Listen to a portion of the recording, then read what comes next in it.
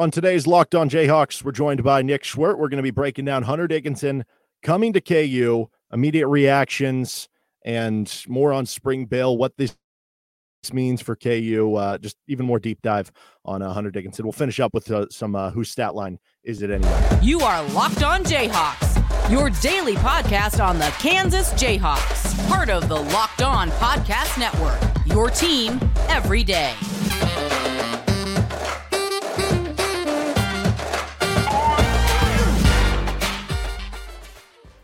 Locked On Jayhawks. You can find us wherever you get any of your podcasts. You can find us on YouTube. Like and subscribe to the show. Derek Johnson, you can hear me as well Monday through Friday, 3 to 6 p.m. on KLWN in Lawrence with Rock Chalk Sports Talk. Nick Schwert. You can find him on Twitter at Nick_Schwert. You can hear him on 610 from 10 to 2 with Cody and Gold Show, as well as the Wave in the Wheat podcast over with the Odyssey app. So Hunter Dickinson picks KU. And I guess at this point, like, I don't know. Do you just why does Bill Self always get the number one target in the spring? I mean, you go back to whether it's freshmen, Andrew Wiggins, Josh Jackson. Now you look at the transfer portal, Remy Martin, Kevin McCullough, Hunter Dickinson. Like, is there any reason you can point to this? Is it just there's not games, and if he's the best coach in college basketball, he has to focus his time elsewhere? Like, what do you kind of make of all this? Well, I think that what's so interesting about saying that Bill Self always gets the number one target in spring, like if I were just to say, what about Bill Self as a whole? What about Bill Self in terms of recruiting, his history of getting his number one targets versus some other schools? It's a first world problem, but wouldn't you probably say that there have been more guys that you felt like they've missed out on that have chosen Duke or Kentucky than Kansas when you're just talking about those elite one and done blue chip high school prospects? But then once I narrow the focus a little bit to just say, what about late in the game? What about in spring? Well, then you're right. It's not just the blue chip guys, but think about the lesser known guys that he's landed that ended up being studs, whether it's Devontae or Frank Mason or Svi. These are guys he got at the last second that, yeah, they weren't All-Americans, but they ended up being some of the most important players during his time at Kansas. I don't know if this is a guy who's just like it's like playoff Jimmy Butler. Is this like when he gets to the spring, right, and the flowers start blooming, that all of a sudden this guy's in his bag? I don't really get it. But I think one thing that you can point to with Bill is that he's never going to sell a recruit a lie. He's never going to make them a promise and say, yep, you're going to be here next year and you're going to be the guy. We're going to run the offense through you. You're going to be the starting point guard, right? Whatever the situation is. But when it's spring and the roster's mostly set, it's a lot easier to sell these guys because you know what the team's going to look like. Look at the case with Hunter Dickinson. Half the guys are already gone. You know what this roster looks like next year, and you can easily point to him and say, this is exactly what you're going to do for our team. You're going to come in, you're going to play 32 minutes a night. We're going to run the offense through you. You're going to get 15 post touches a game. It's really easy to sell recruits on that. Oh, and by the way, you're going to be on ESPN 25 times a year. You're going to get as much exposure as you're ever going to get. Adidas is going to cut you a big NIL check. It's a lot easier to sell guys on reality in the spring than it is the prior year in the fall when you have no idea what the team's going to look like. I know you brought up, I don't know, a couple weeks ago when we had you on the show that this was about as big of a recruitment as KU could have, because even, you know, maybe there was more media fanfare and maybe there was more hype with like Andrew Wiggins or some of these other, you know, freshman recruits that come in with ideas of going on to basketball at much higher levels beyond what they're going to do at Kansas. But that Hunter Dickinson comes in and you immediately think he is going to be a first-team All-American candidate, a National Player of the Year candidate, a Big 12 Player of the Year candidate. Could you make the argument that this is the biggest commitment that Bill Self has ever gotten via recruiting? I think you could make the argument, but I wouldn't go there. I think he's the best player Bill Self's ever recruited. He will make as big of an impact day one as any player KU's ever got under Bill Self. But he's not as big as the Andrew Wiggins show. Like, that was a spectacle This guy was on the cover of GQ. He was on the cover of Sports Illustrated.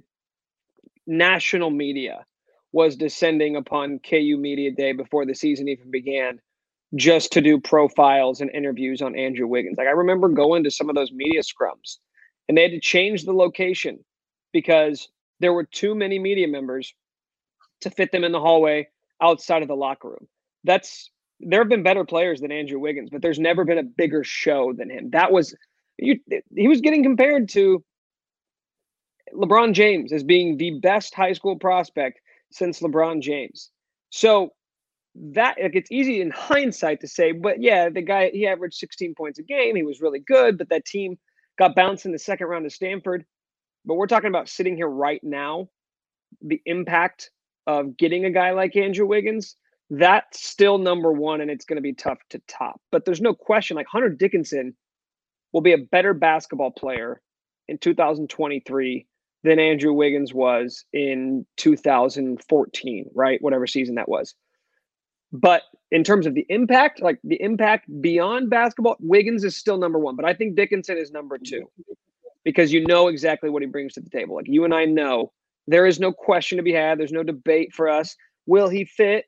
How are they going to use him? No, we know those answers. We know exactly how they're going to fit. We know exactly how Bill Self's going to use him. And we know that this guy is going to be one of the 3 or 4 best players in college basketball because that's what we've seen the last 3 seasons. Okay, if I gave you the over under, so to speak, of Dedrick Lawson did in his 1 year at KU. Now, Dedrick obviously sat out a year before because that was, when you didn't have the free transfer rules and stuff. And Dedrick basically put up like 19 points, 10 rebounds per game. He was pretty darn efficient from the floor. I mean, he shot 39% from 3 on 2.5 tries per game. He shot 49% from the field.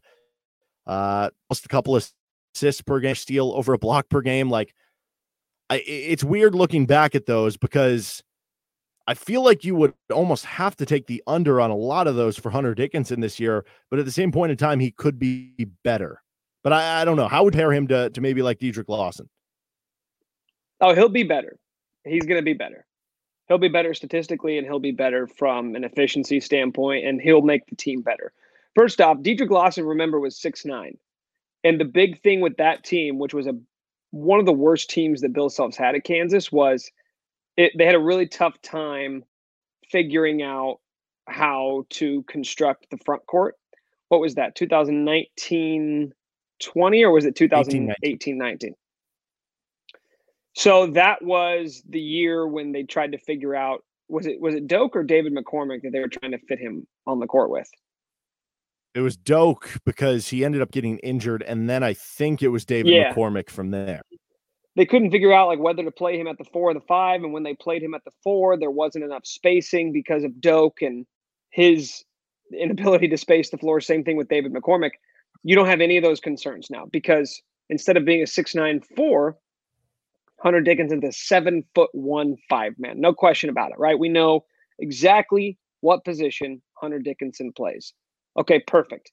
Yes, he can do all the things offensively that Dedrick could do, but he's not at a position that's no longer a premium. Like, power forward is not a premium position in basketball. It's hardly a position for a lot of teams, right? You all basically can't play the 4 unless you can A, step out and shoot, but more importantly, B, defend smaller, quicker wings like a Jalen Wilson or a Josh Jackson who are playing at the 4.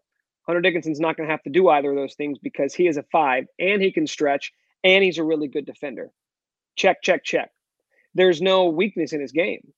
This is a guy who, there's a reason why he's staying in college because he's a 5-man. But in college, that's not an extinct position like it's sort of turning into in the NBA. In college, he has a position, and he's now going to be playing with the best coach in America at tapping into that. Maybe outside of Matt Painter, like Bill Self is going to get back to his bread and butter, which is post touches, which is high-low, and there is not a better player in the country to do it. So I think he'll have one of the best statistical seasons that any Bill Self players had. I also think he's going to have the best season of his college career.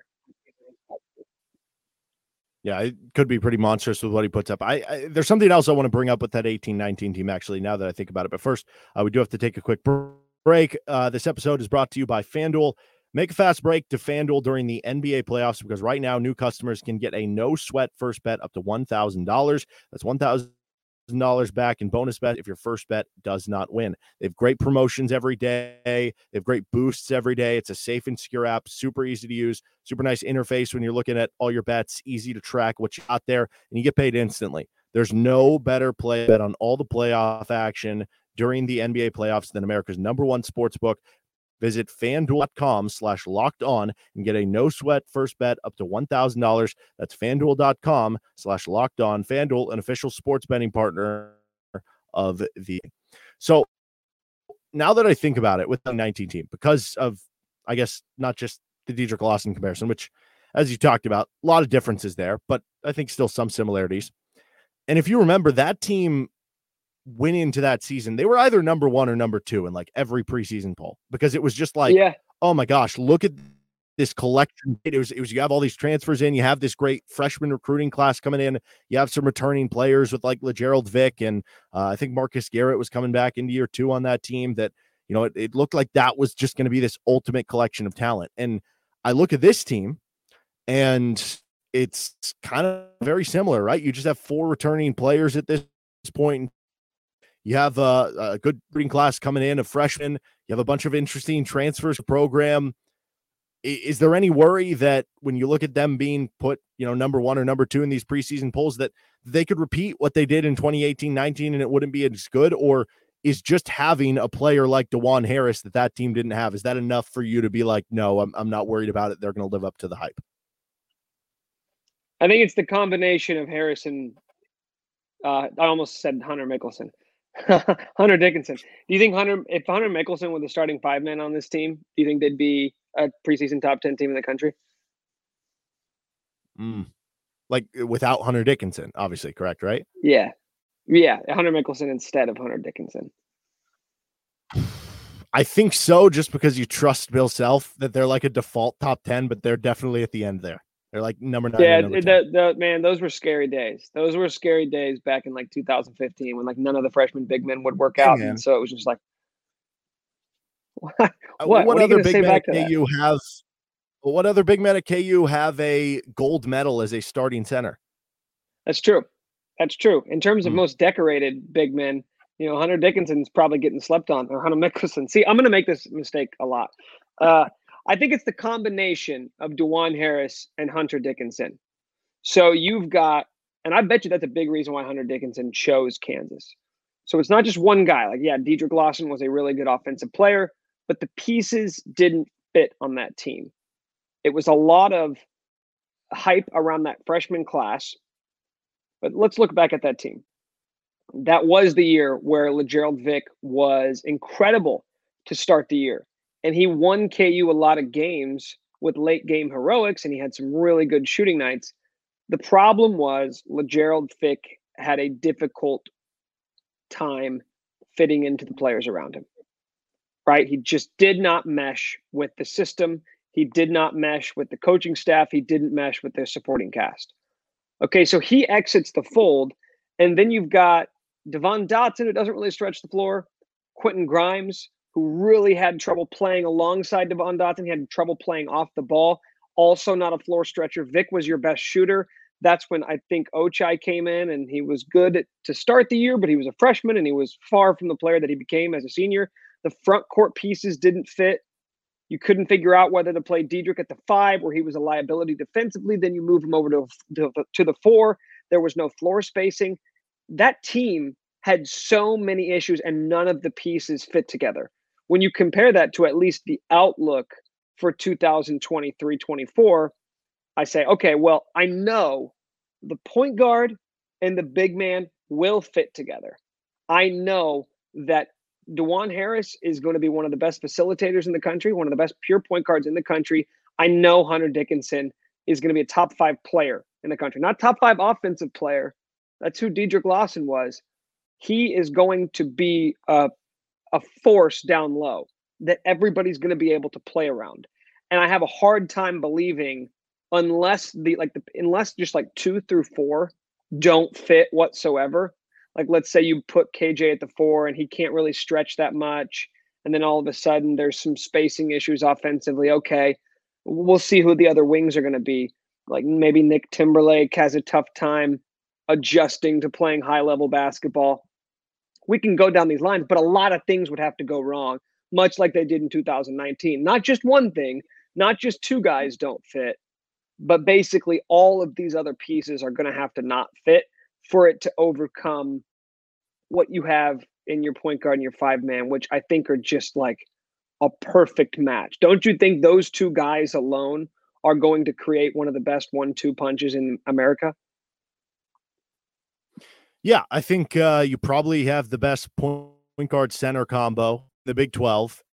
Looking at it on paper, who else you have there? You probably have, if not, I mean, at the very least, you're on the short list there of best point guard center combo in the entire country. Yeah. So, and here's the problem that we fall into, and I know you know this as well.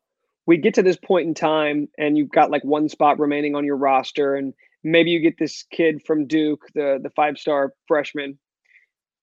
Maybe you get another transfer. But what we do this time of year is we say, oh, all KU really needs is another shooter. Or we'll say all they need is they need a playmaker. They need just like a bouncy playmaker guard. Oh, you mean a future NBA player? That's what everybody is referring to when they say that. Like, get me a springy 6'5" guard with like a 40-inch vert who can shoot threes and create his own shots off the bounce. As if there's a bunch of those dudes out there. But we do it every single year, Derek. What was it? They need more shot creators. They need more playmakers. Like, every team wants those. You realize that every team in America is like, yeah, we could use some more guys that could create their own shots off the dribble. But they rarely get them because there's so few of them that exist. So, yeah, I would love for KU to go get one of those guys to really raise your floor offensively. But without it, I think they'll just be on the same playing field that everybody else in the country is on. All right, I want to finish up. We got a fun edition of Whose Stat Line Is It Anyway with Locked On Jayhawks. So on today's Whose Stat Line Is It Anyway, we're having fun with Synergy. You are aware of what Synergy is, the online website. It gives percentiles for, where these players rank, what they do well, specific plays. Okay. Do you have any idea what I'm talking about? Yeah, I do, but I haven't familiarized myself with the recent numbers, so this will be a complete shot in the dark for me. Good. Well, that's the point. We're trying to get you to guess random things. Okay. All of these are current players. Okay. You have a 1 in whatever. How much they have? 11. That's, I guess there'll be, who knows, which they have, I think, more walk-ons returning than scholarship players. No, is it the same? I don't know. Either way. Current KU player. This KU player last season ranked in the 98th percentile in pick and roll. They were in the 1st percentile, though, in offensive putbacks. 90th percentile in pick and roll. Just an all pick and roll adds the 98th. picker? So they as the roller? I don't know. You have to decide. And you said they were just the first percentile in offensive putbacks. Yes, really the worst you could be. Who was terrible at offensive rebounding? Well, I mean, at this point, it's a simple numbers game to say it's probably someone who was not on the team last year, though I feel like KJ Adams couldn't have been in either of those extremes. I have a hard time believing he was the first, because he was a decent offensive rebounder. To be clear, this is offensive putbacks. This is offensive putbacks. So it's not, it's like, did they make the shot or miss it after they got the offensive rebound? Okay. I'm going to say I don't feel good about this, but I'm going to say Ernest Uday. You nailed it. Ernest Uday is correct. He was 19 of 21 on pick and roll as the roll man because he was just getting all these lobs. He was 2 for 9 on putback attempts. That makes sense because, like, I like Ernest and I think he's got some potential, but like, it's not hard to figure out why he didn't play a ton last year. he's long, but he's not springy. He's not bouncy. And that's what you kind of need to be good at putbacks is you need to have that ability to sort of be able to jump over other dudes, and he's not really that guy. All right, this is current KU player. 94th percentile in spot-up shooting. He was 4th percentile. So there were 96% of college basketball was better than him in both overall and man-to-man defense last year. Okay, I think I know this one. Only because I feel good about the first stat you gave. I don't know anything about his defense, but is this Nick Timberlake? This is Nick Timberlake. He shot 45% on spot-up shots, including 43% on spot-up threes. Meanwhile, opponents took over 200 shots against him, shooting 44% from three and 45% from the floor. Well, no big deal because, Bill Self isn't someone who puts a premium on being able to guard your man. So I'm sure he'll transition to Kansas really nicely. Well, that's the one thing because you'll remember this name. Do you remember Joe Cremo? Yeah, where'd he go? Villanova. And it was like, oh, he's this floor spacer. That might have actually been for that 18-19 team, and really good shooter from Albany.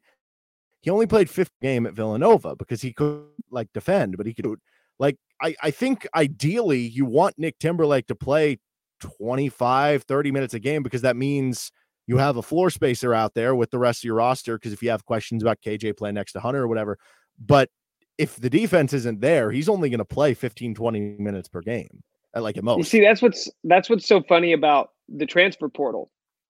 It really is the same as recruiting, especially when you're getting guys from Towson and Albany. It's like, no, this is the same as high school recruiting.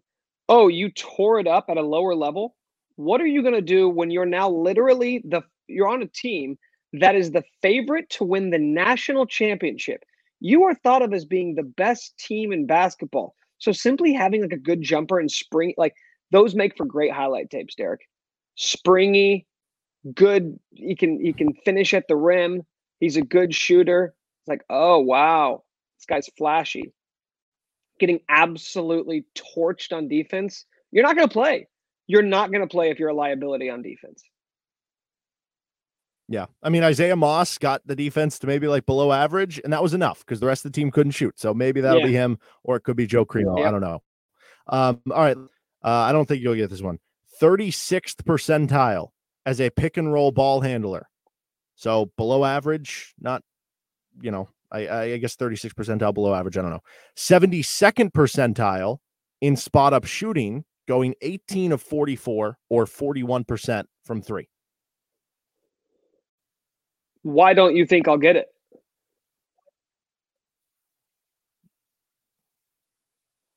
That's it? You just don't think I'll get it? No hints, no clues. Okay, yeah. 41%. There's only one guy that I know shot 41% from three. This is just spot up threes, to be clear. Yeah, I know this wouldn't really fit the position, but I'm going to say you're fudging the numbers a little bit, and you're giving me a screwy sample size, and I'm going to say the answer is Hunter Dickinson. Not a bad guess because he did shoot 42%. This is actually dangerous. 34th percentile pick and roll. 36th. Yeah, wouldn't have thought so. I feel like that now all of a sudden I'm having concerns. I was feeling really good about just, pick and rolling teams to death with Hunter Dickinson and DeJuan Harris. Now all of a sudden I have questions. Now, I guess the question to that becomes, is it because I don't know enough about synergy? I mean, is that because it's not taken into as much of accounts like when he's assisting, like he's not as good of a scorer, or is it taking into account at the end of the day, like how many times did Kansas miss lobs, or KJ developed a good pick and roll game with him, but it's not like KU had the dynamic with Ernest or Zuby or Zach Clements just every time roller that Hunter Dickinson would be. Yeah, and I mean, I think is that taking into account, obviously it's turnovers when he's trying to hit the roll man, when he's trying to finish by himself. It doesn't take into account the other four players on the court and how they're executing on those plays. It's just a success rate that he's involved in. So it doesn't tell the full story, but I do wonder, like, if you add Hunter Dickinson into the mix, how much does that raise the game of DeJuan Harris, who now has, I mean, two legitimate threats in KJ and Dickinson, who are the perfect types of players that you want to be using or hitting in those situations. He is Nick Schwert. You can find him at Nick_Schwert on Twitter. Anything you want to plug upcoming? No, I mean, as a lot of people know, I am beginning my career as a breakdancer next week, so I'll be performing in and around the Kansas City area. So you know, catch me on your local street corner with a piece of cardboard. I'm gonna put on a show. All right. Looking forward to that. You can find Locked On Jayhawks wherever you get any of your podcasts, YouTube. That'll do it for the show. See you next time. Bye.